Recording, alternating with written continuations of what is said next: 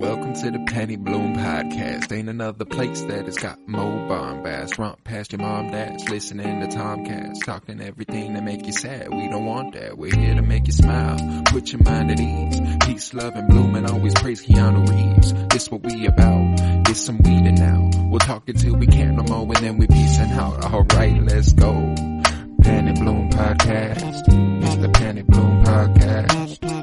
Penny Bloom Podcast. It's the Penny Bloom Podcast. Penny Bloom Podcast. Penny Bloom Podcast.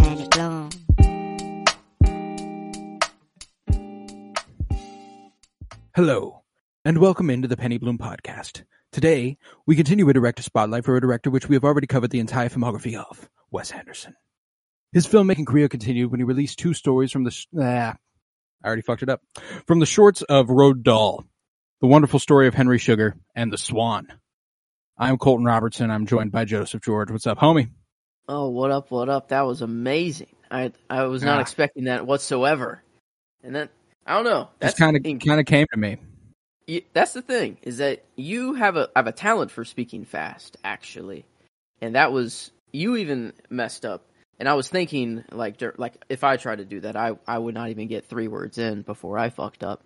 But I was like, when I was watching, I'm like, man, these people know how to talk pretty fast. Like, for it's actors, impressive. like, I don't know, just doing that West talk. But yeah, I think it's West talk, and then it's turned up to 10. Like this is a whole other level.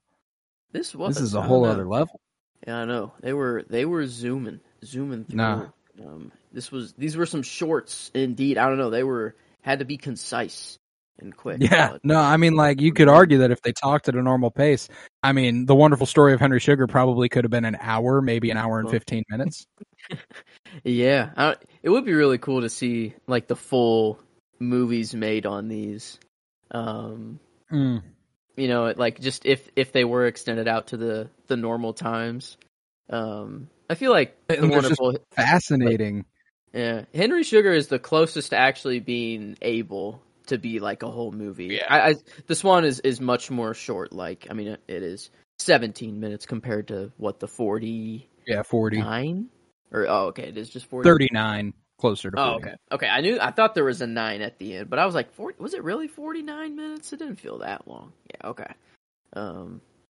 But I don't know. Some great additions into the Wes universe. We got Benedict Cumberbatch, which I think slots in like a glove. Oh man, he fits this shit, huh? Mm-hmm. Yeah, no, he killed it. He killed this shit, and I'm glad that we're getting more of him in Poison. Still, just I don't know, another 17-minute one it seems, but. Yeah, the next couple. The Wonderful Story of 𝙎𝙬𝙉𝙍𝙍 is the only one that's a little bit more extended. The other two will be the same length as The Swan.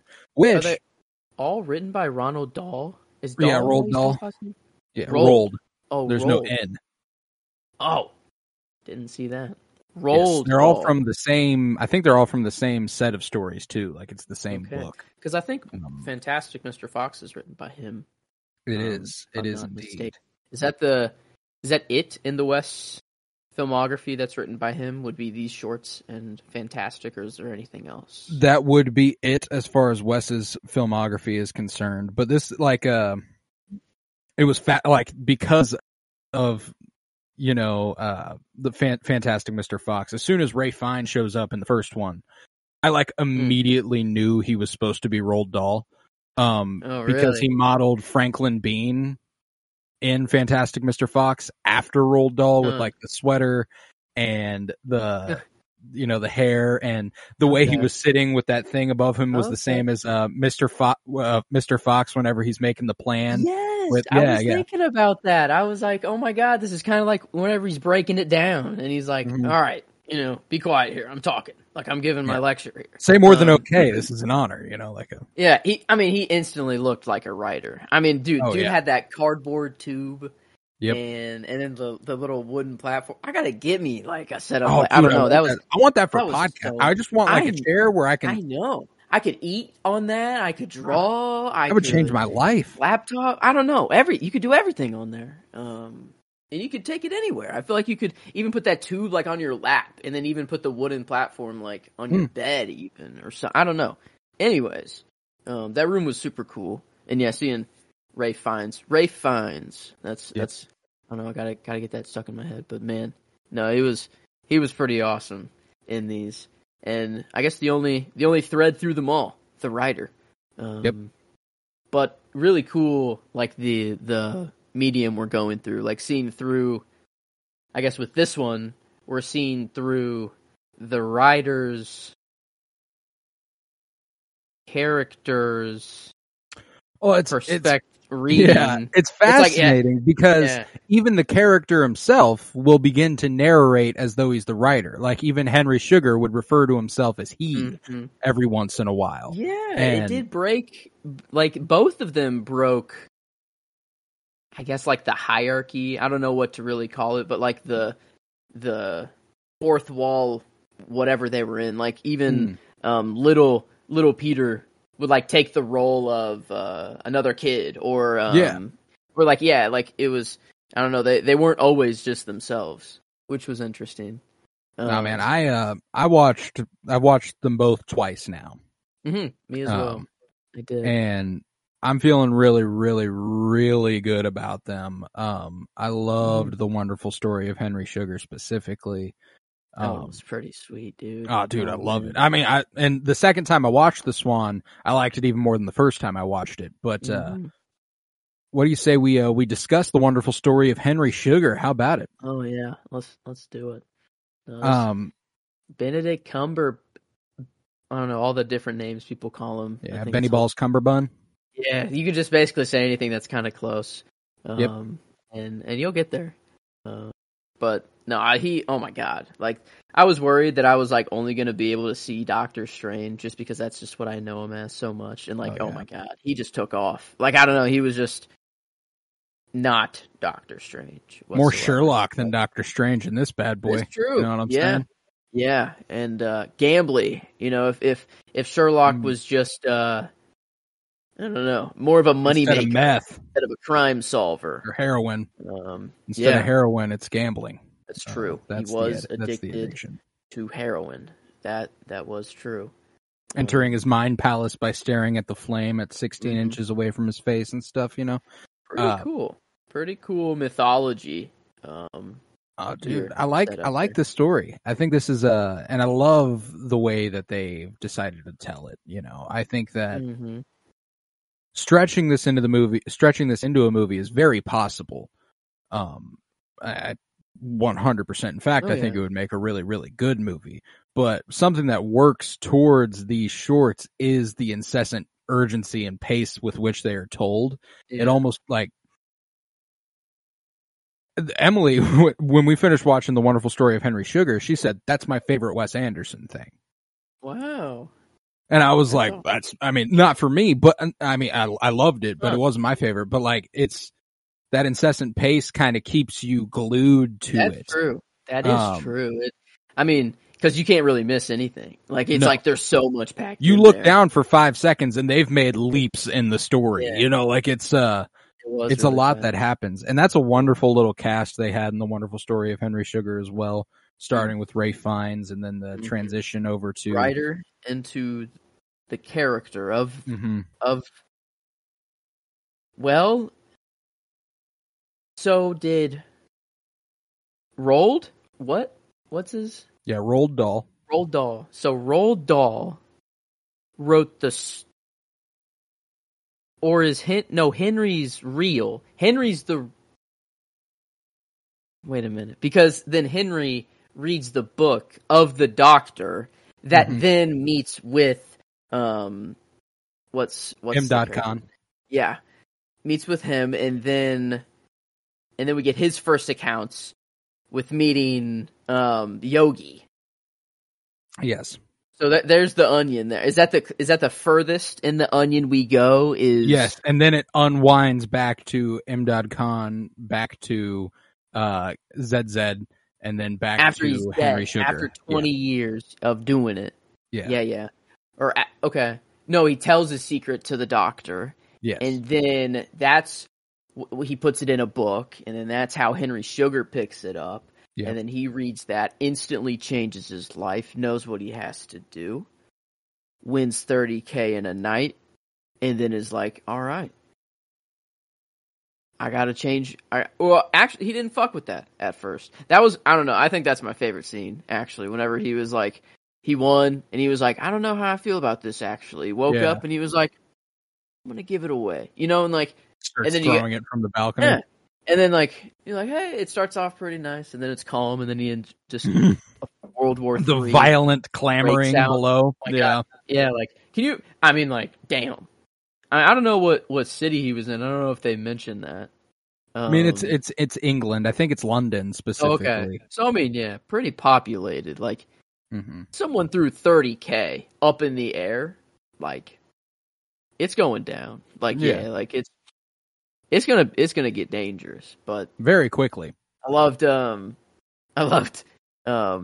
Ray Fiennes as the policeman running up to him and being like, "You fucking idiot," you know, like you rich piece of shit. You don't know what it's like at all. Like, do something smart with the money. Why don't you? If you win 30,000 pounds and you decide you do not wish to keep the money, you do not just throw it into the street. You give it to a worthy cause, like a hospital, an orphanage. They are everywhere. You know, like it was that was a great fucking part of this one. I mean, and it is a great scene. Strong enough to get him to be like, I know what I must do now. And that's my scene. Like, really?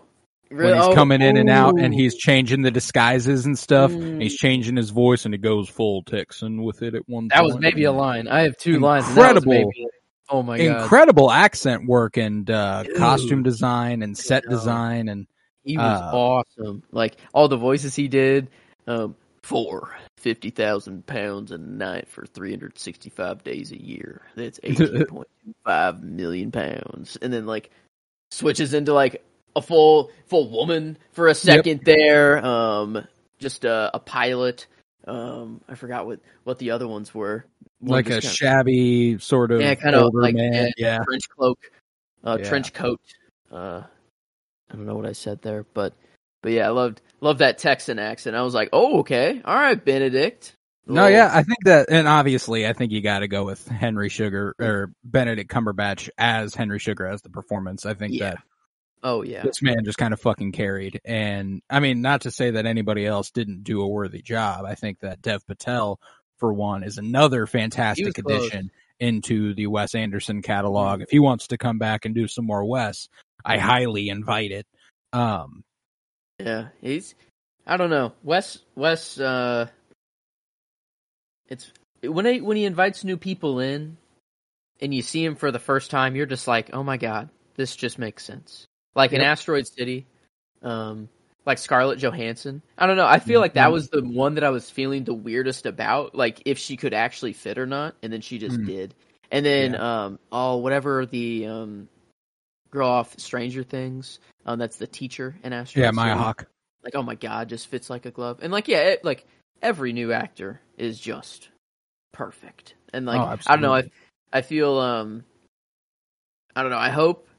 Like, I wonder how long was the Darjeeling short? Was it even as long as 70? 7. Oh, 7. Oh, wow. Okay. Yeah. Maybe 13. Maybe I'm tripping. But it's something like that. Because I guess there was like Natalie Portman in there. Bill Murray. Yeah, it's just Natalie Portman like a very and small character. Like no one in the action. Like it's 13 minutes. The Bottle Rocket short was 7 minutes, but Hotel Chevalier is 13 minutes long. Like, do you think any of these are building towards a movie at all, or do you think these are completely standalone? I think they're standalone. I think that Wes Anderson has obviously had a great affinity for Roald Dahl's work over many, many years. And I think that this was his way of being able to make a bunch of movies with a bunch of people he'd never really worked with before. Trial run for a movie, maybe. Yes. Yeah, like, Rupert Friend, he was just in Asteroid City as Montana, and he's popping back up. And he's incredible in the Swan, but Benedict Cumberbatch, Ben Kingsley, Dev Patel. all these dudes, I'm pretty sure those are all Oscar nominated and Oscar winning actors that appeared in this short. Damn. Okay. Wow. And he'd never worked with any of them. And to just go ahead and load them all up into this 40-minute short, probably. Sorry, Craig, you're back. And it's different. It's different than anything any of them have done. You know, and that's kind of what makes it intriguing, I'm assuming, to an actor. You know, it's like, you don't turn it down. Like, if you get that call from Wes Anderson, you're like, I don't know. Like, do you think it's like an instant yes? Like, do you think it's just like, no, I got to think about it, or like, I don't know. Like, I mean, I would guess it just pen scheduling conflicts, and that's it. You know, like it's like, because I mean, if you, and I guess material is important too, and Wes Anderson doesn't always work for everybody. You know, and I'm assuming that like he's gonna ask someone though that's not like a fan of his work. I don't know. I feel like the people he asks, I don't know. Maybe I'm like building him up on too high of a pedestal or something. But I don't know. I feel like his movies, or even the shorts, like all the discourse about it. There's the half the people that are like, oh, this is so stupid. Like what a dumb way to tell stories, and like, or whatever. And I'm just like, I don't know. I don't know. You have to like go into it being like, oh, this is gonna be dumb. Like, I'm going to hate this, and like just be mad the whole time in order to hate it. Like, I don't know. Like, it's so hard not to just like escape into the West world and just like, Westworld, holy shit, Westworld. Whoa, I didn't even mean to do that. But nah, man. No, it's I see where you're coming from, though. I see where you're coming from, though. I think that for the most part, I'd be willing to bet that a lot of the stuff he comes up with, you know, they often say you're not supposed to write with an actor in mind, but he does. When it came to specifically Ben Kingsley and Benedict Cumberbatch's roles in The Wonderful Story of Henry Sugar, I straight up have no idea who else you would go with there. You know what I'm saying? Like, maybe Dev Patel, but even Dev Patel immediately goes, like, he immediately fits right in. And I feel like that was the role that was the most like, it could have been anyone, but Dev Patel kind of came in and destroyed that, actually. Like, I loved, whenever they're bandaging his face, and they follow him down the hall, and he keeps turning back and like, oh my God, do you see this? He saw the trolley. This is, I said, you know, what was his friend's name? The other doctor there. He's like, didn't say remember a word. He was completely still, face stoned, or like, and he turns to the camera, just like, I love like how showy it was, like just narrating everything, and then like sometimes the people would say the line, or like he'd be like, he said, and then like he would say all of their lines, and then like sometimes they would repeat them or not. But no, I really enjoy, like, I love the way that it was formatted, you know, starting with the writer, going to Henry Sugar finding the book, the story of the book, going back to Henry Sugar and the way it affected him. Like, it's just, and even deeper once you're in the story, ZZ telling the story of how he met Imdad Khan, and then Imdad Khan telling the story of what he went through, and then going back to him finding out that he died. Like, it's just an incredible series of events, man. And so cool. Always through an art medium, and it just works like every time. It's like, it doesn't get old. Like, I love it every time. It just like, it adds this certain spice to it. And I don't know, it's just so intriguing that you can't look away, and that you just want to hear every word. And like, after watching it twice, I don't know, it's like I'm itching to even go back for more. Like, I don't know, the fact that they are so short, it is really easy to watch. Like, the reason I like Mr. Fantastic so much is that it's a very easy and consumable movie, like super comfortable. But this is like even quicker. It's even not necessarily that it's a bad thing that a movie's an hour and a half or longer. No, right. But I mean, like, if it's 40 minutes, you tell a Yeah. full story that's satisfying. Like, Mhm. hey, that's why, like, short films, I don't think I've given them enough credit personally in the past. And I think that, I've started to come around on that quite a bit more. Because if you can tell that story effectively, you know, like a really, really good example of it that's like in television is season 1, episode 3 of The Last of Us. That is a short film. Yeah. As one episode of a larger TV series, you know what I'm saying? So like, if you can do that in a short enough time to where it's not necessarily a movie, but it like I'm there, you know, and I won't be surprised if I watch this. I don't know how many times, you know, like I'll be rewatching this. It's weird because like even whenever I'm like slotting them in to my West list, it's like I don't really know how I can hold it up against a movie, you know? Like there's not many movies of his that I can say that I like these more. I think like I might watch it more than some of his movies, maybe. But that's just because it's so easy to watch. Yeah, I try not to get too lost in the logic of it all. I try to just go, how does it make me feel? And no matter how long it is, how does that make me feel? And the wonderful story of Henry Sugar found its way, because I did throw it on the old list here. It found its way to 8 out of, at the time, 12 prior to the Swan. I have it above Rushmore, Royal Tenenbaums, Isle of Dogs, and Bottle Rocket. Okay, that makes sense. I was like, what's the 4th movie that's down there? Because I had it above Rushmore, Bottle Rocket, Royal Tenenbaums as well. Did not have it above Isle of Dogs. Understandable.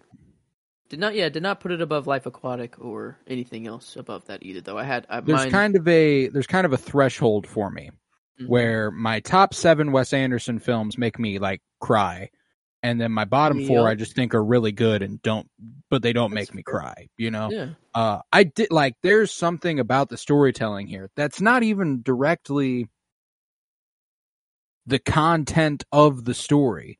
But when Roald Dahl finished telling the story, and you know, the accountant and his brother were like, "We agreed never to share his name," you know, and I'm sure it'll leak sooner or later, but you know, we're going to protect it for now. We'd prefer that you did as well. And then Roald Dahl goes, and so I did. What I did. Yeah. The credits rolled, and I was kind of like, huh. Man, you know, like I didn't like cry, but I was like, whew, like a respect, like a, I don't know. It's a weird like, it's such a cool, like we found out this hidden gem of a story. It's kind of like a treasure hunt, and the treasure's like a story at the very end, right? Because like, say something like this actually does happen in real life. Like there is this dude in the middle of the jungle that just trains every day, can float and do some crazy shit. And then one dude follows one of his disciples into the jungle, finds him, gets hit by a rock, and then he has to be taught a lesson. The only way you're going to know about it is if it somehow gets published in something. This you know, contrived little... Yeah, he was a circus man, and that's how he got a little popular. I mean, dude just walked into a hospital and was like, "What's up? Bandage me." Like, I'm a man who can see without his eyes. You're gonna want to do this. I wonder how many times he's done this before. He seems like he's done it a couple times. Oh yeah, at least, you know, it's a traveling circus troupe, and this is the first doctor to be like, "Oh, we gotta figure out how you." Like, I'm taking it that ZZ is the first one who ever took any true interest in the validity of it, and every other doctor might have eventually been like, "This has to be bullshit," you know. ZZ, is that his first name? Yeah, ZZ. Dr. Chatterjee. ZZ Chatterjee. ZZ. Because it was 2 Z's, but in a different language, it's ZZ. ZZ. Okay. I got it. But I went for him as my character just because I'm like, yeah, this dude was the one who he spread the word, got it out to the world, you know, was like, yo, what the fuck's going on here? I mean, he sprinted out of the hospital, saw that dude ride his bike in the middle of the road and was like, "Oh my god, I got to go to this dude's show." He went to the show, and then he went to his house or wherever he lived afterwards. And then he felt guilty after he died. He's like, "It's my fault. Like, I should have stayed. I should have, like," I don't know. He felt like guilty almost. He was like, "I should have stayed. I should have, or let him sleep in over at my place." I don't know what he said, but something like that. Yeah. But I love just like his narration and That's great. the way, like, he would like go down the steps and then like come back, for a second, say one more line, or I don't know. I loved his narration. I thought it was really fun. Our little Slumdog Millionaire. Loved Dev Patel. It was written. It was written, and he wrote it. He wrote for 5 hours nonstop. In short, he had perfect shorthand, so we got every single word.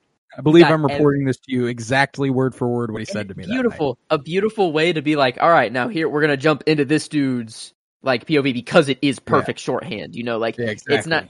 We're not gonna have it like told shot of him. him where he's like standing in front of the circus tent, and it says, and it says like exactly what he said to me that night.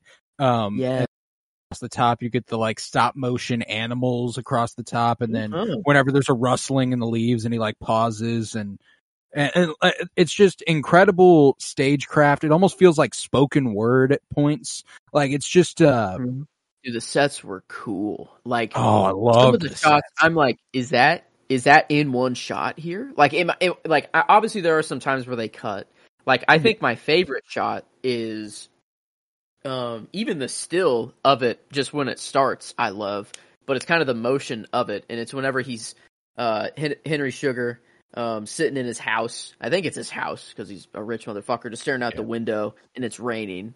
I thought that was nice, and then you have Ray Fiennes come up behind and open up the little window. But then he's like, and he walks, and then I walked in, and then like you see the library just like come down, and then like he opens the door. So I think they cut there.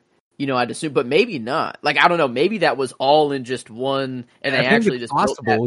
Like that's the thing is that they gave me no reason to believe it wasn't one shot. Like there are points later on where the training montage later on that reads as one shot. You know what I'm saying? Like he walks down the stairs with the playing cards in his hand, sits down at the table, goes into the bathroom, comes back, is all disheveled. And like, it's possible. I mean, all you had to do was go in there, take off his shirt, fake beard, fake hair. You know what I'm saying? Like, and so like just yes, exactly like a play. Yeah, it was awesome. I don't know. And I love the onion layers as always. It's always fun in a West. This feels kind of French Dispatch-esque. I'm thinking this is the Spirit sequel to Grand Budapest Hotel. I think that's what I meant, because French Dispatch is very not onion layered, just very different. Well, and that's why I think that what's really interesting is while this feels like a Spirit sequel to the Grand Budapest, it feels like a culmination of every other project he's done since 2009. Fantastic Mr. Fox, Grand Budapest Hotel, French Dispatch. You take all those elements, roll them into one, and then you get the wonderful story of Henry Sugar.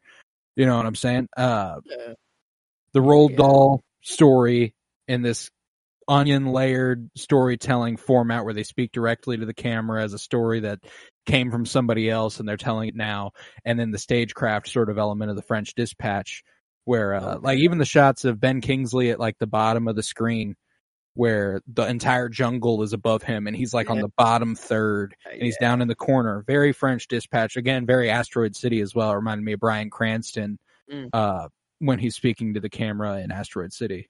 Okay. Yeah. But yeah, it's just so fascinating how he builds on everything he does and continues to evolve in maybe not massive ways, but ways that are distinct, you know, like this isn't exactly like anything he's done before.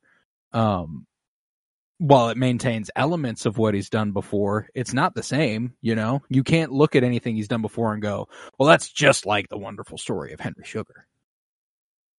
No. Yeah, he always evolves, I guess. You know, we're trying something new to try to see how it lands. What comes next? Yeah. Oh, man. No, and by the way, the graphics you did for this, fucking incredible. The spotlight and how, come on. Like, come on, dude. Yeah, I mean, it just works too well for all of these. I thought so too. I had to get that out there. I appreciate it.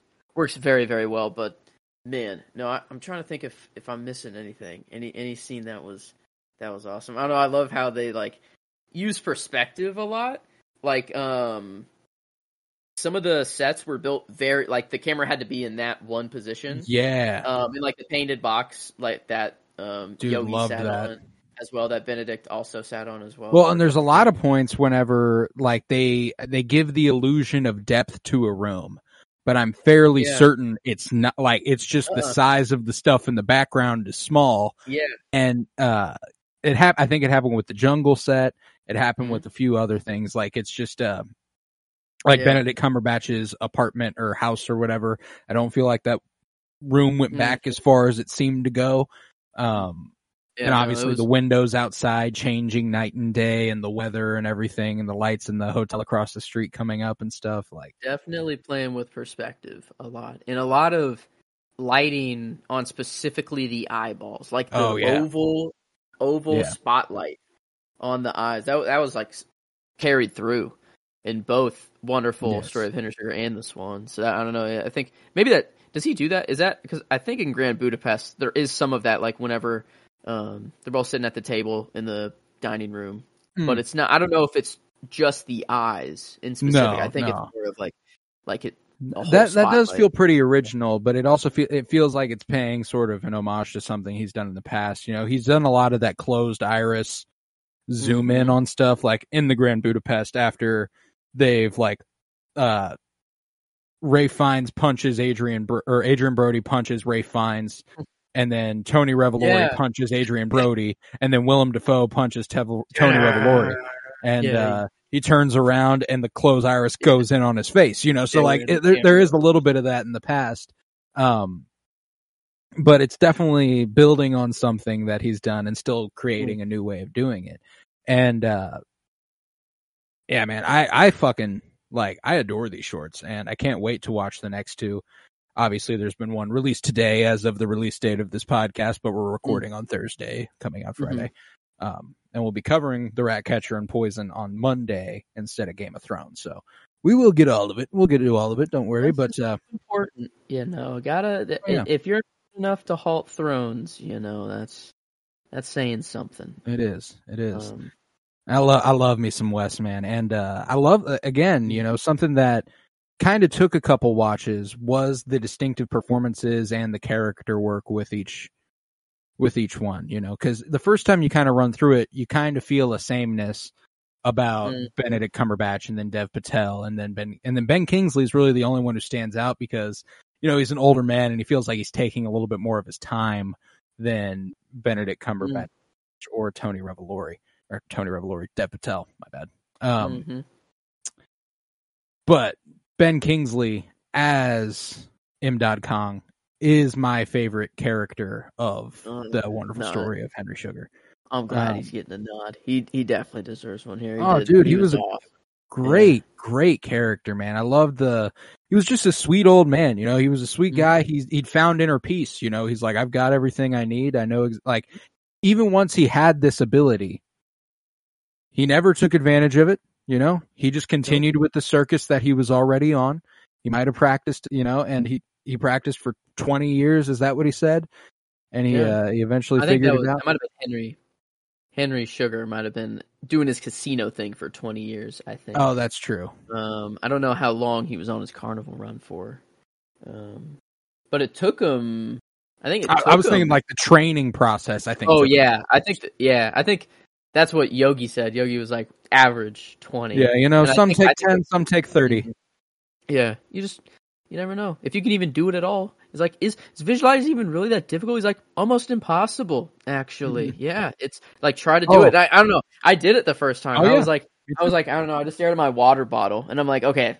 Oh, come on. I'm like, I can see my water bottle in my mind. That's why meditating is so fucking hard.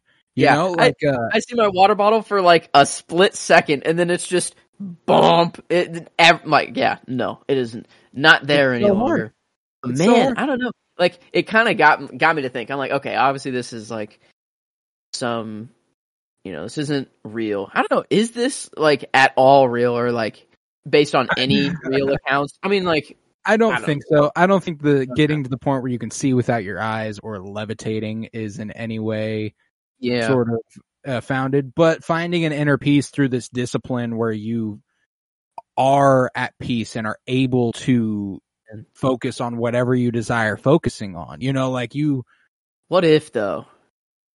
Yeah, like I mean, okay, the levitating part, that's a little beyond me. But like all an image is an electrical signal in your brain. Like like your eyes do a very good job at it. It's very easy when you have eyeballs. But like bats, like, I mean, they do have eyes. It's like a misnomer, I guess, that like they do see with their eyes too, but they can also just see in the dark with echolocation. But like, I'd say, I don't know, you could Daredevil it up. Like Daredevil got his because of some chemicals. It sped up the process. He was that 1 in a billion, but everyone else, you just gotta train. It's like being a Jedi. If you just gotta work, you gotta work for it. Talent can help, but with enough dedication, that's kind of the moral I got out of this was like dedication. Like that was the word that kept coming back.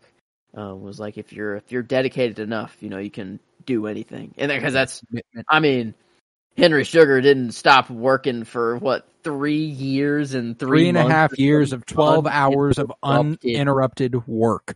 Oh my god. But he became, or could have been, the richest man in the world. Yeah, the word that came to you was dedication. The one that came to me was discipline. That's good. Yeah. I like discipline. That. Kind of the ability to take advantage of this power you possess, and then controlling yourself to the point where it's brought you to the point. Possessing this power has brought you to the point where you realize that you can't take advantage of it. You found this inner peace through this discipline, this hard work, this thing you did earn, whenever he's going to the casino and stuff, he worked for 3.5 years to get to the point where he could do that. And then there's no risk. There's nothing he's working towards. Then he finds a purpose again. In doing that, he's working towards building 21 different hospitals and orphanages around the world. And that's the new goal. That's what he's trying to earn. That's what he's trying to make. And I thought that, like, my line comes from Henry Sugar whenever the accountant's like, you could be the richest man in the world. And he goes, I don't want to be the richest man in the world. I like that one gave me chills, and I kind of like teared up a little bit. I was like, oh man. Nice. I don't know what it is about a Wes thing, but I get that closed iris zoom in real life. Everything goes dark and it's just the TV. It's just the story. Yeah. And I get like all the way in it. The dialogue was just so good. Like, I don't know, like just in Benedict Cumberbatch, just like everything rolled off his tongue just so well. It was so clear and like eloquently spoken. And like the other line I might have gone with was just one that just sounded cool. And it's whenever he is training and he sees the back of a card for the first time and he says, slowly, magically, but distinctly, the black blob becomes a spade and a twisty squiggle becomes a 5. And that's it. Like that's all he says, but the way he said delivery, it was just like, yes. There were so many awesome deliveries of lines.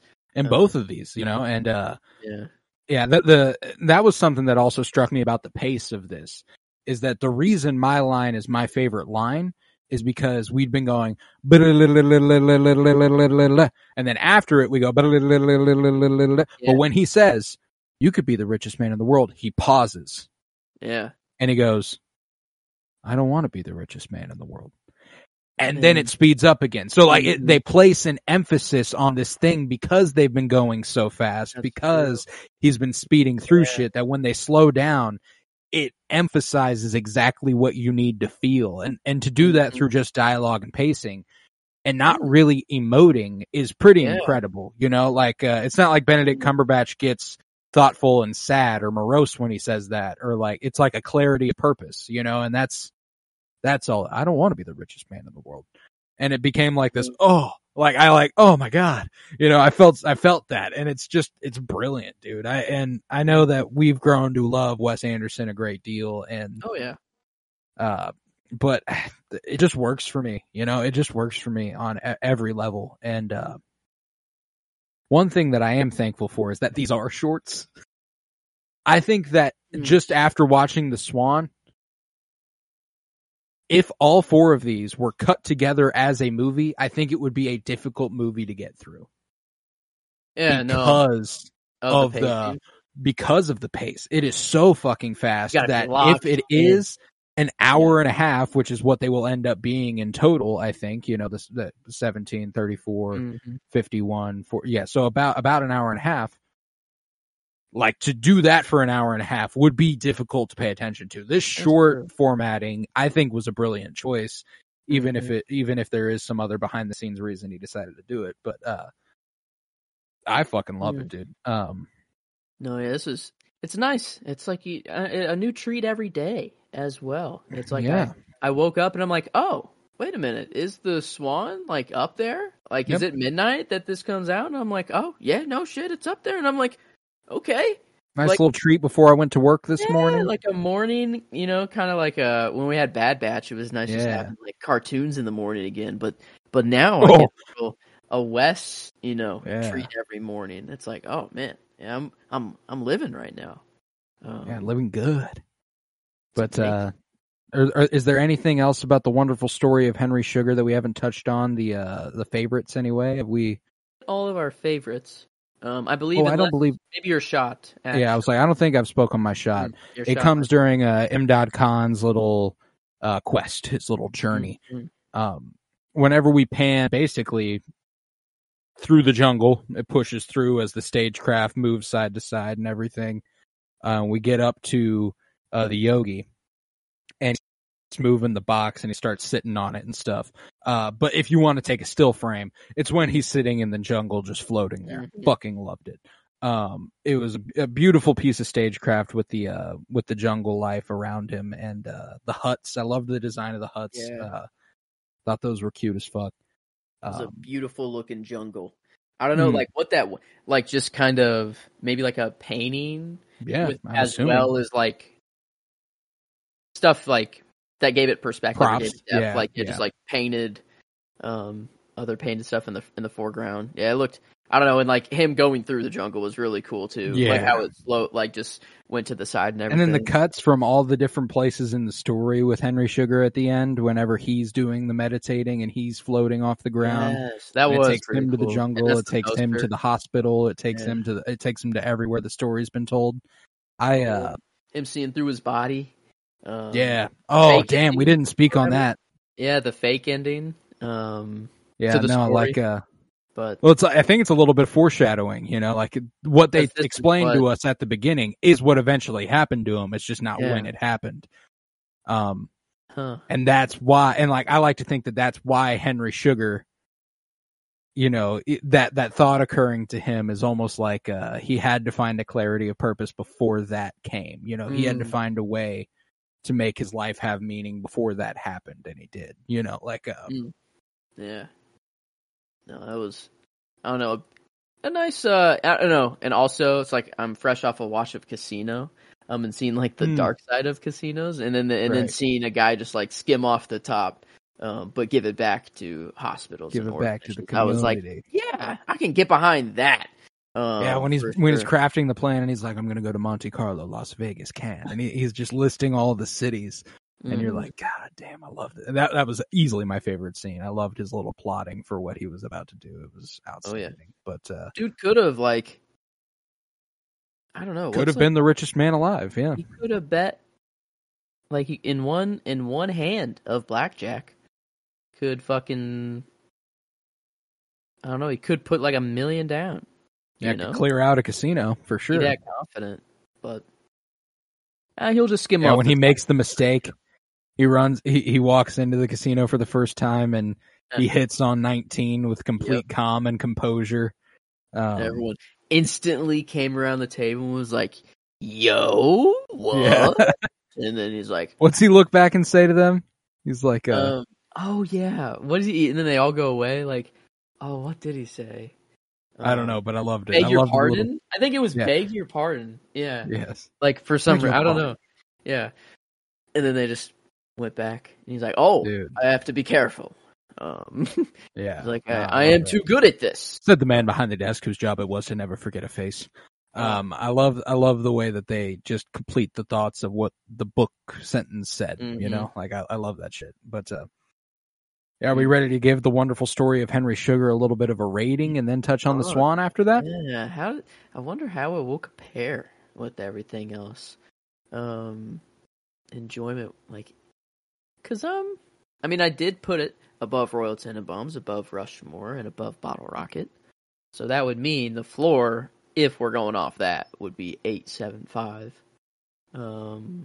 And like I don't know, I'm having a good time. Like the fact that I love this. Like I have no problem saying that. Yeah, I think 9, maybe like. I think 9 is where my gut took me. You know, I think you know, it didn't make me full blown fall to the floor and sob. You know, and that's kind of what you need to elevate it past that. But goddamn, I had a great time. I will be revisiting. It was so satisfying to look at, which is a huge part. You know, it's 40 minutes, makes it very easy to watch. Oh yeah, it's got a lot going set for design, it. Costume design, fucking the delivery of every line, the performances, I guess you could say for that. Like, it was just the onion, the different layers was beautiful. Adored it. Okay, so 9 there, and then critically. How do you rate a short?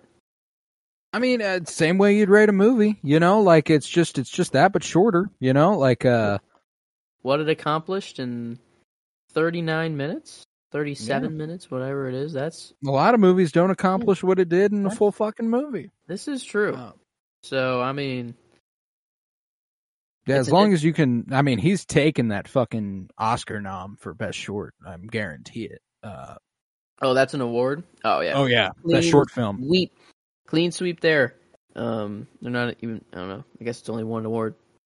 He might just get like 4 nominations. Yeah, I'm like, he might get 4 nominations in the fucking category. He might actually sweep the nominations. Yeah, right. Almost. No, but it's a damn good one, you know. I think that when it comes to like we were saying, all the stuff you enjoyed about it, the stagecraft, the performances, the costume design, it's all pretty top notch in that regard. Like all that,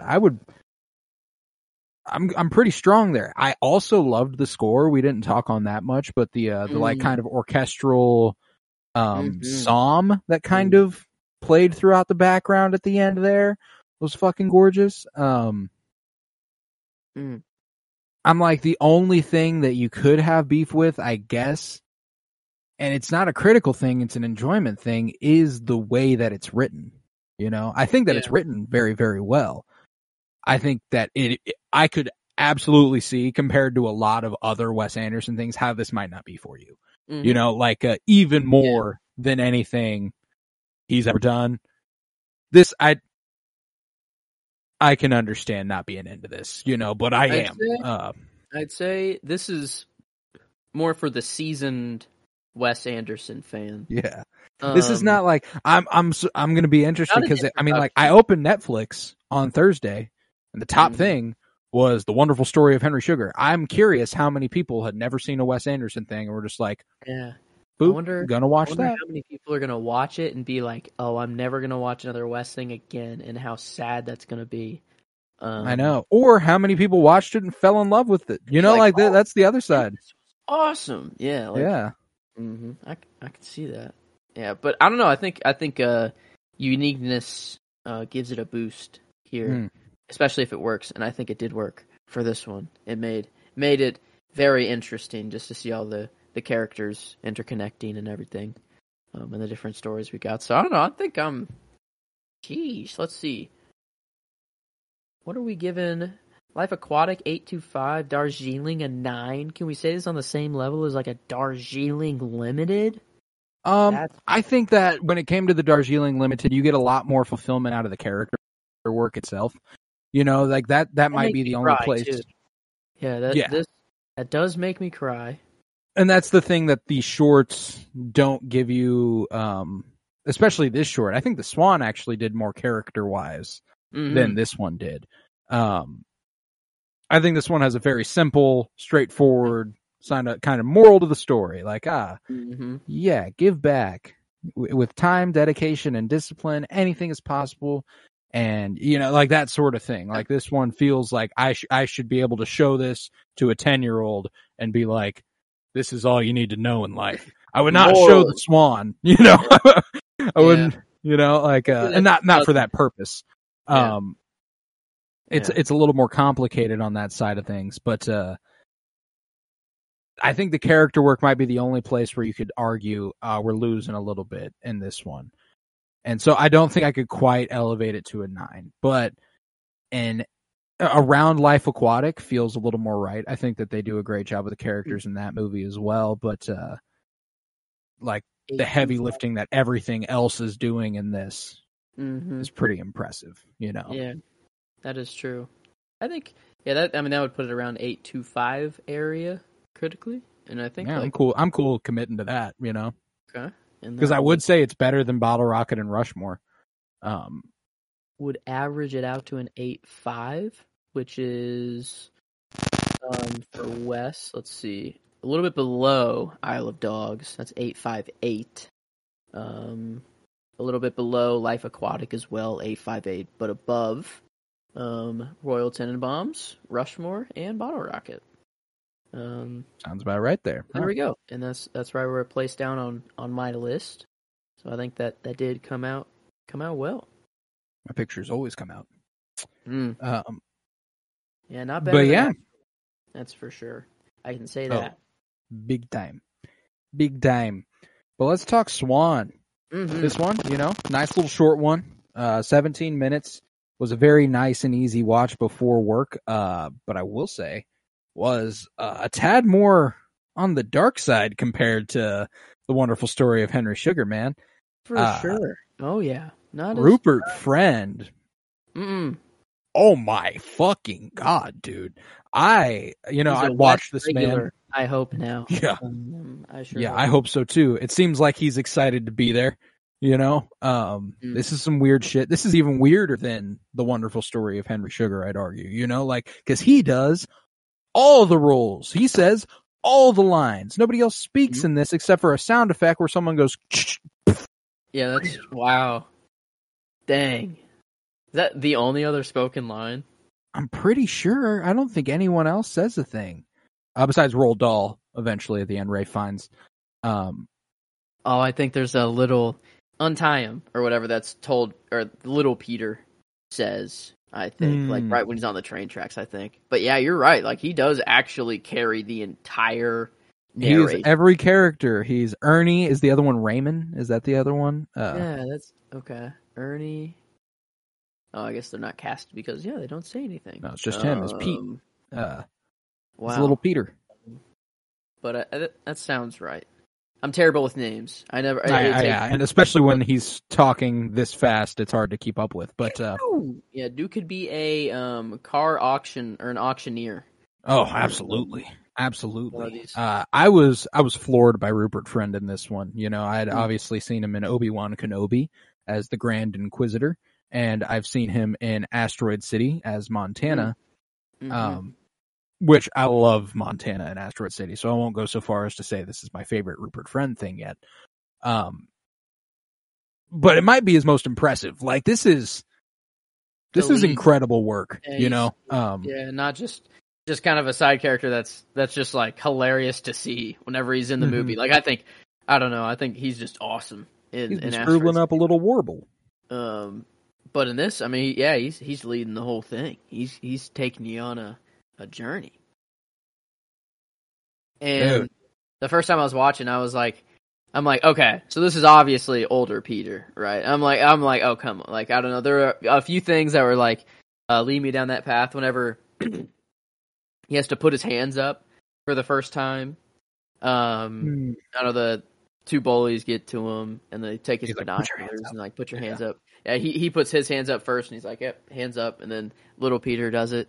I'm like, "Oh, okay, I see where this is going." And then like they do literally give it to you in a line. I mean, he is like, "These tracks right here. This happened to me 27 years ago. My name is Peter Watson."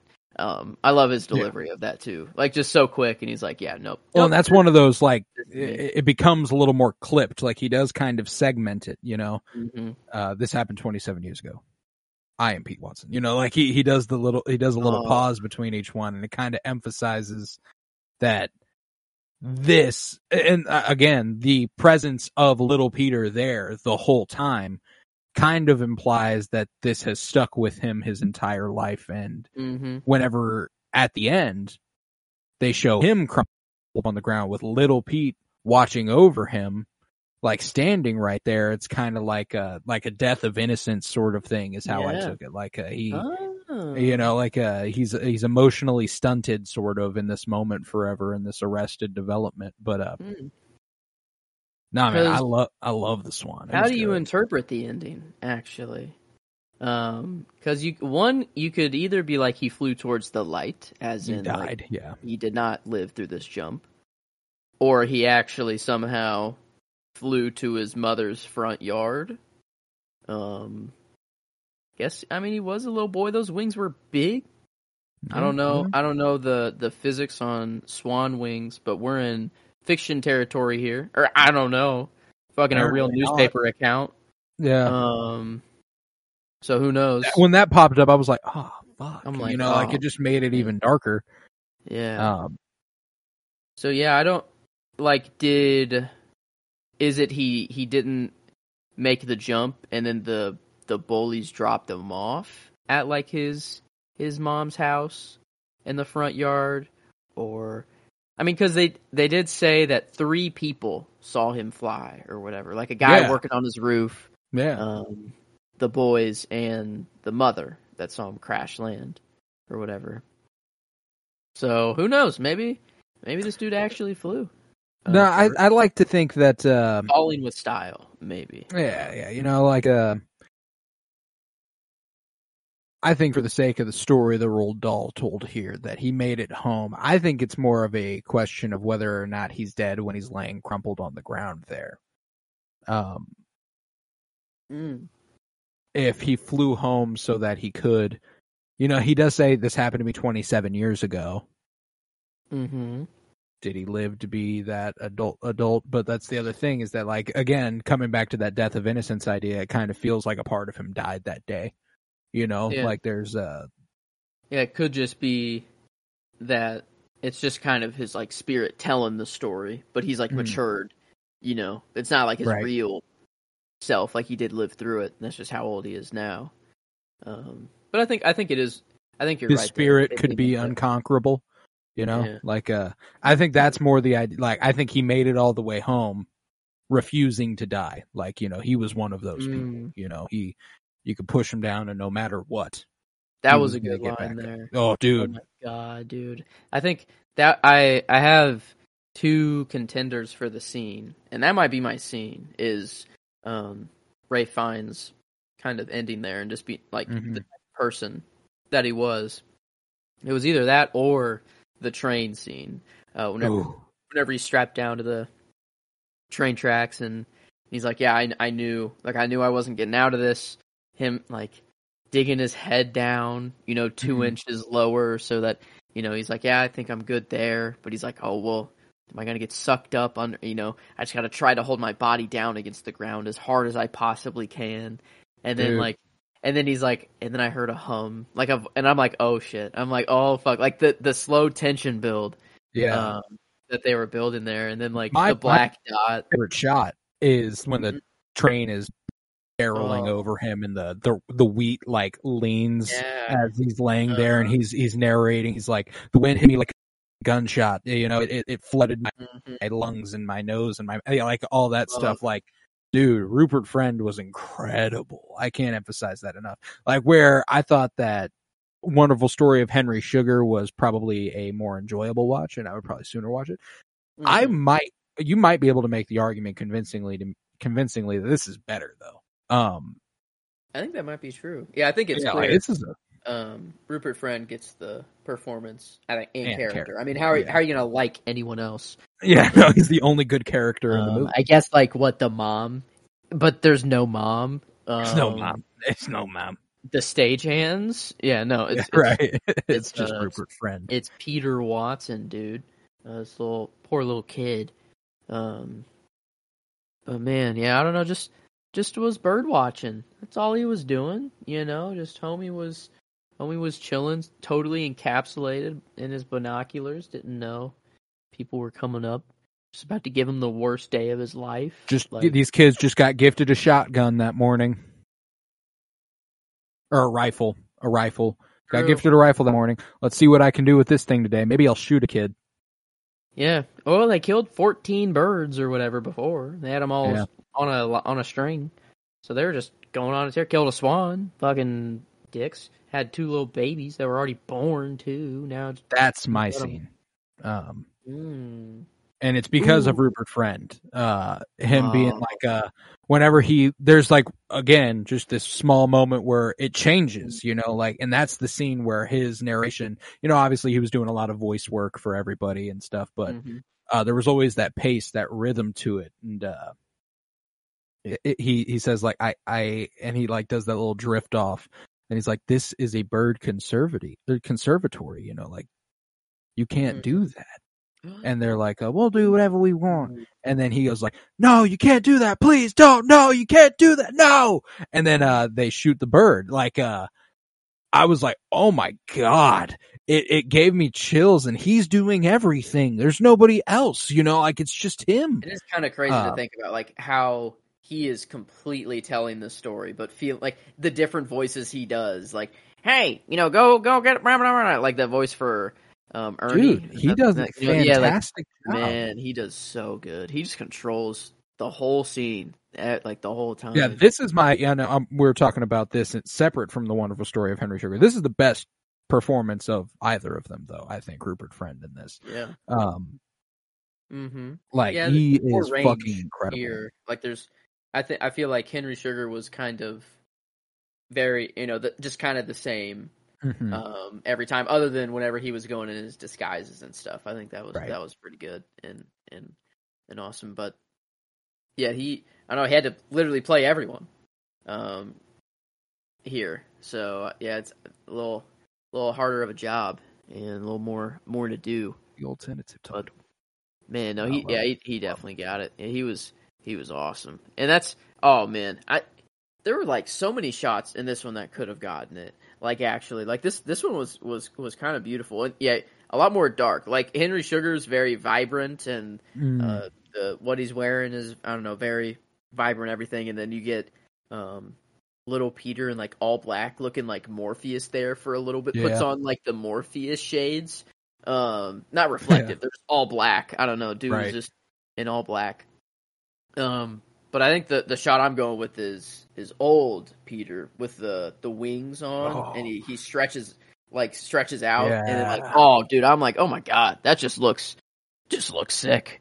It's fucking good. And I didn't think about this until now. It hit me a little hit me, is that this dude's obviously, he likes birds, and he was obsessed, with watching one. And maybe he did die there, but the reason why he thinks he won is because he loves birds so much, and he got one chance to actually feel like a bird flying, in the air, and that's his last sort of thought before he hits the ground. Well, I think that you were speaking to the difference in the stagecraft and the set design in this, the very vibrant colors of The Wonderful Story of Henry Sugar, and then the white of heaven. That you're kind of looking at with the swan, it's there, and it's just void, it is just, and it's kind of like that throughout, you see the grain and stuff, but the sky is never really blue. It's always completely whited out, and so I think there's a lot to the idea that this child could have died 27 years ago, and this is the adult spirit that has been unconquerable. He's grown in spite of being incapable of growing, Man, yeah, it was I mean, very quick. I mean, yeah, you just kind of gets tied up, puts on the train tracks, and then taken off. Dude, I was about to leave for work this morning, and they lift him up off the tracks, and he walks down those stairs, and I was like, this has got to be almost over. And then there was 10 minutes left. That was 7 minutes in, and I was like, oh my fucking God, still gotta, look at the swan, kill the swan, go over there, check it out, and then get the wings, and then get. Like these kids shot him in the fucking leg. Yeah, almost shot him in the head. There was no pain. Oh my God. It's another thing.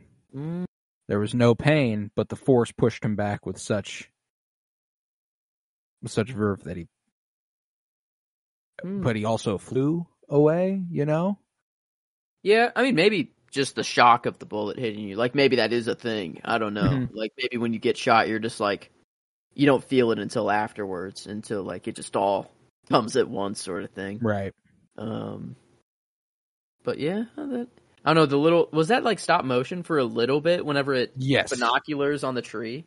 That's a really good model. Was also yeah. He looked just like the actor for Little Peter. Yeah, the one that was walking out there.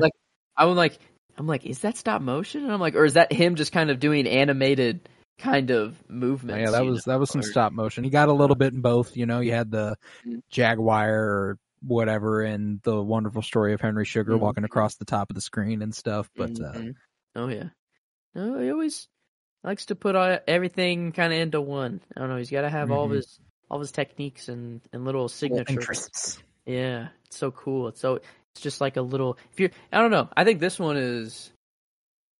Yeah, it's gonna be a weird introduction to Wes if this is like the first couple things you're watching.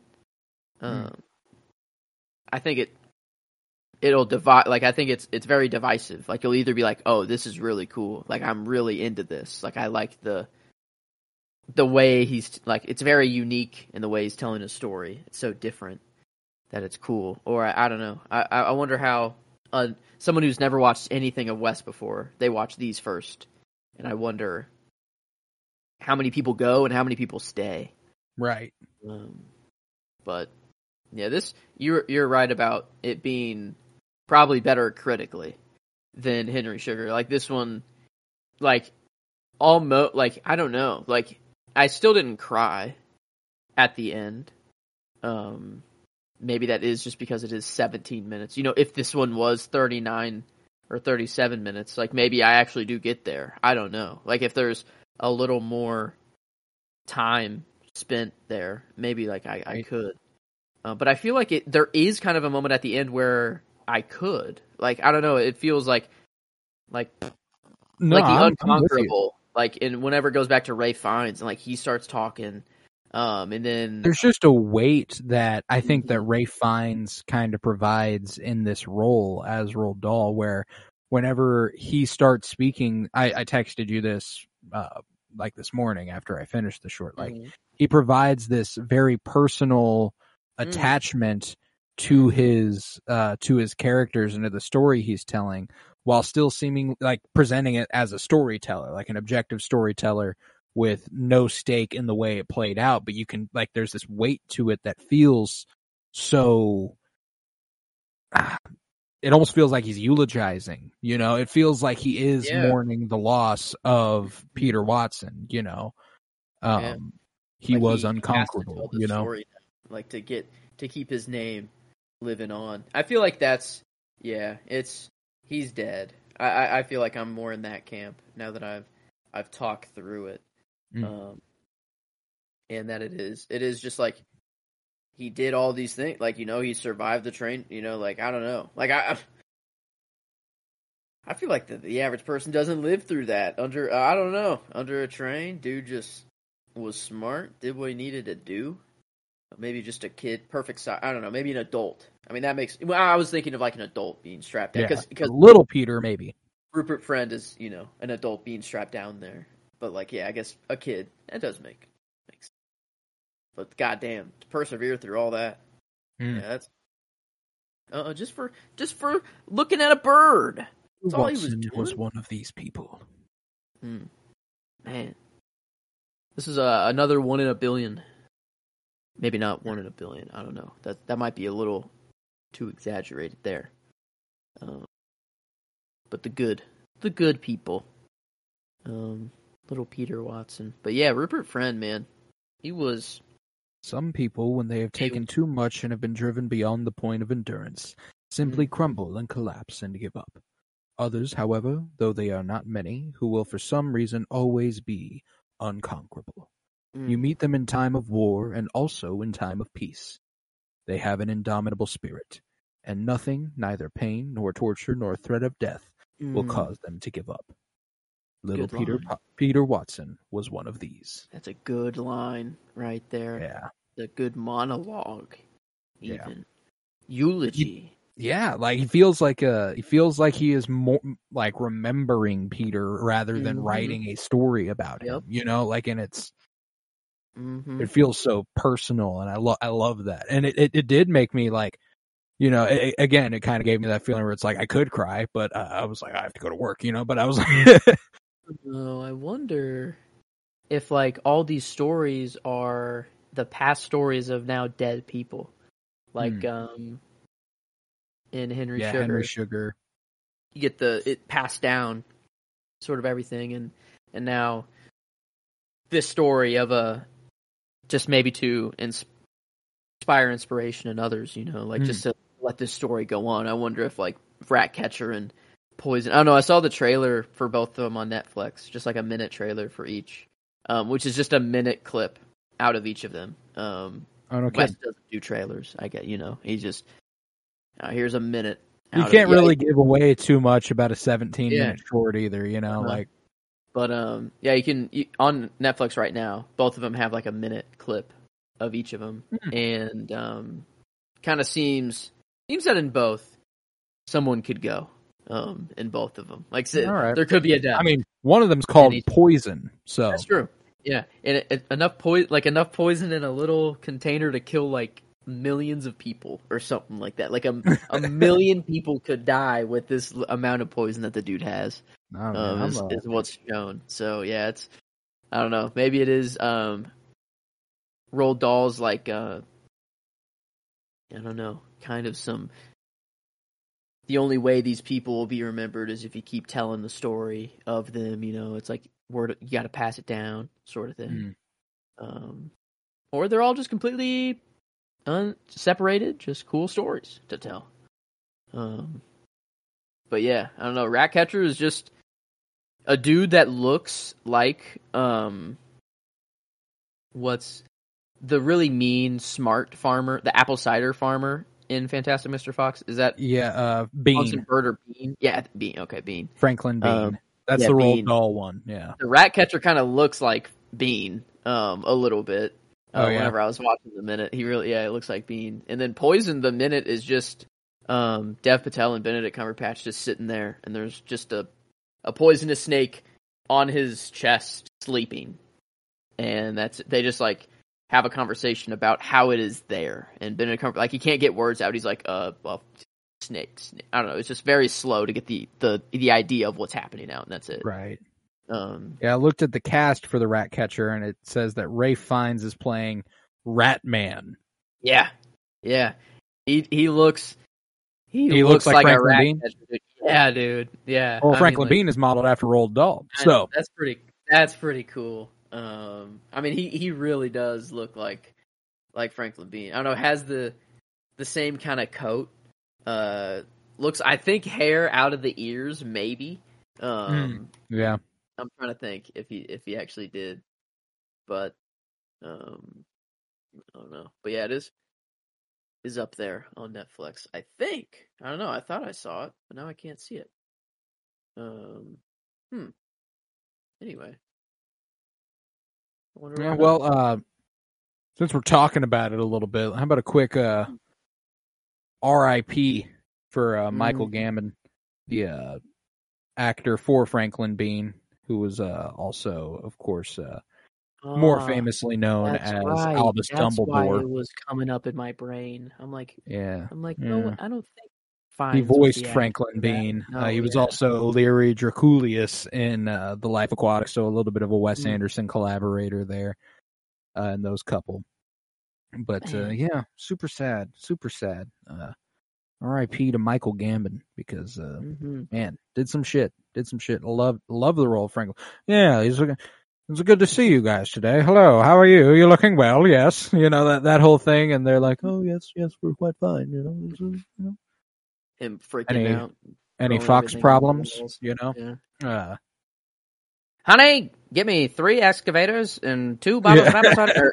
Him calling in our combined force of 118 men. What was his wife's name? I don't know, something like that.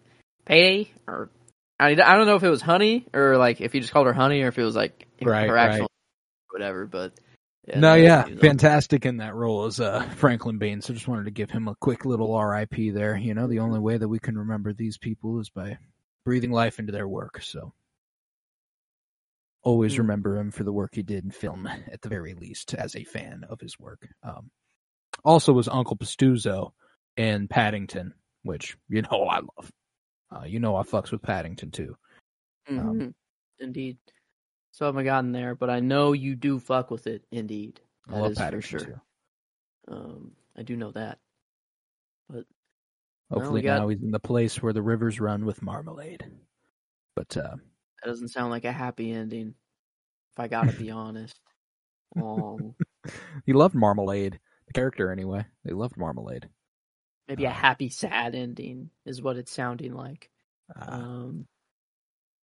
But yeah, no, this one is more of a sad ending here. Yeah, it's a little, but there's that unconquerable spirit thing, that message you're left with. Like never give up. It's just if you put your mind to it, you can become unconquerable, sort of. Yeah. But yeah, I would say this one's a little less enjoyable than The Wonderful Story of Henry Sugar, but I would probably argue it's a little better than The Wonderful Story of Henry Sugar. I would agree as well. It kind of flip flopped it. Maybe not too much. Because not by maybe a ton. Not an 8.5 enjoyment. I don't know if it's maybe like 8.5, half a point lower. I don't know. Is it lower than that? I mean, let's see. I mean, we've The Prestige, 8.5s are Royal Tenenbaums and Bottle Rocket, 8.75 Rushmore. Yeah, I mean, I have it right now. I only have this in my Wes ranking as above one Wes film, and that one Wes film is Bottle Rocket. Yeah, I think I just put mine right under Henry Sugar. For me, I still kind of, can I really say this is better than Rushmore or the Royal Tenenbaums, dude? Come on. That's where I was like, I would sooner watch those from a pure place of how it makes me feel. I would watch Rushmore, Royal Tenenbaums, Isle of Dogs, all that before I'd watch this one. That's fair. I would watch this sooner than Bottle Rocket, personally.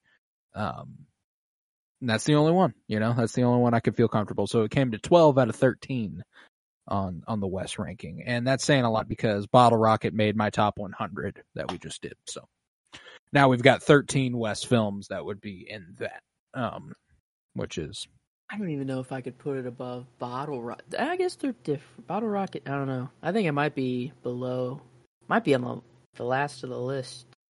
Yeah, I mean it's 17 minutes. There's only so much you can get out of it. What? No, yeah, I think that's the thing. Is that this is the bottom of the barrel, and oh my god, it's fucking great. Yeah.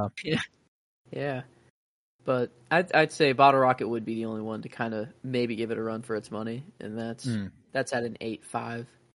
Then how about we just go ahead and throw it an 8.5 there? Yeah. Go ahead and tie it with that. Since I have it above, you have it below. Just split the difference. I can dig critical. 8.25 for Henry Sugar. I think we're at least at an 8.5 or 8.75 here for this one. And we have a gap between we have French Dispatch at an 8.5. French Dispatch. And frankly, something I can give this credit for that I think it kind of works in a similar way to the French Dispatch is that it does a lot of incredible character work in short spans of story, which I think Roebuck Wright and, what was Frances McDormand's character's name? Oh, Lucinda Crements. That was her. You would have been getting it before me. Then J.K.L. Berenson for Tilda Swinton, who I don't think they do a lot of character work for a lot in The French Dispatch, but they focus more on Benicio del Toro's character in that one. Moses Rosenthaler. Yeah, Moses Rosenthaler. Zeffirelli. Yeah, Zeffirelli. He gets so I think French Dispatch probably is a little bit more of a sound comparison for this one. I don't know that I could personally tell you it was. I could tell you critically it's better than The French Dispatch. I don't know. Do we have anything 875? We do not. I don't know. I don't know if I can say. Let's tie it. 8.5s across the board.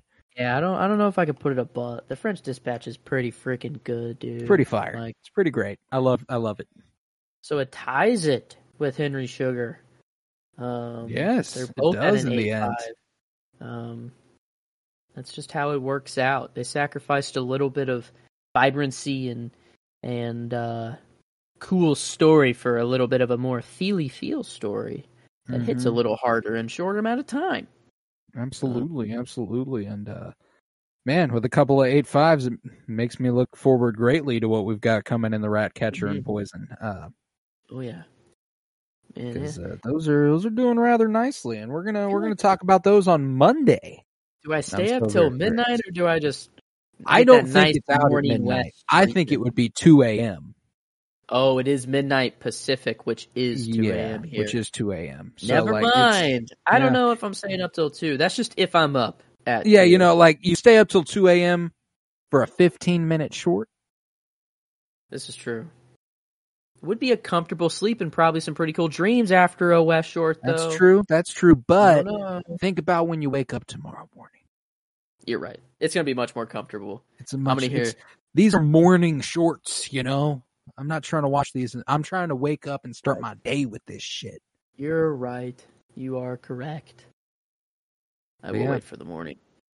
We'll be back Monday to cover them both, but good little weekend. We'll have. I'm excited. No, it was so funny, thinking about a year ago. About a year ago when I'm like, I haven't even really discovered Wes Anderson's films yet. And, I'm like, a new Star Wars thing. Can't wait for that. Forget about anything else. Star Wars. This week, it was like new Wes Anderson. Oh yeah, there's a new Star Wars thing this week. There's also Ahsoka, but we got Wes is under the magnifying glass this week. Yeah, that's for sure. It's I guess I'll kill time by watching the new Star Wars. To get to Wednesday so that I can watch Wes. Yeah, exactly. Which will kill time for the finale of Ahsoka. It's perfect. There you go. It's a give and take. It's the perfect circle. It's the circle of life. We're eating right now. We are eating good, and we'll carry this momentum with Wes Anderson straight into another director's spotlight with Martin Scorsese in anticipation of Killers of the Flower Moon. Can we get much better? We can't. We shall not. Next Wednesday, we start our Scorsese spotlight with The King of Comedy. We continue it Friday with After Hours. And then the weeks after that, on Wednesday and Friday, we've got Casino and Gangs of New York, and then Shutter Island and The Irishman. So we've got a lot to look forward to in anticipation of Killers of the Flower Moon, and I am so very excited. If you would, head to patreon.com/PennyBloomPod, where you'll find over 50 hours of exclusive content. For $3 a month, you can support this podcast financially, which is huge because it costs me money, and I don't make any off of it unless it's over there. And 50 hours at this point is a low ball. I've been saying that for a good year. So I don't even, I just stopped counting. It is now. Yeah, I've just stopped counting. It's up there somewhere. At least, you put at least in there, so you're covered. Yeah, exactly. But yeah, that's huge. Like I said, it's a big help, and I appreciate it greatly. Head to Twitter, follow at Penny Bloom Pod, follow on Instagram at Penny Bloom Podcast. Remember to leave a 5-star rate and review and to continue downloading. We've had a good couple of months, great couple of months. September was another top 5 for us, another top 5 month. We're less than 1,000 downloads short of my goal for the year. And with a few months to spare, I'm feeling pretty good about it. So I'm very, very excited. Remember to stand in solidarity with SAG-AFTRA as their strike continues. The WGA has been resolved, and they've won, which is very, very good. The studios gave in and presented them with a deal that the writers found suitable, and I appreciate that. And I hope that the actors get the same treatment. I hope that they don't. I hope the solidarity prevails and their support for one another pushes them through to the point where they get the deal they deserve. Yeah. With that, I was Colton Robertson.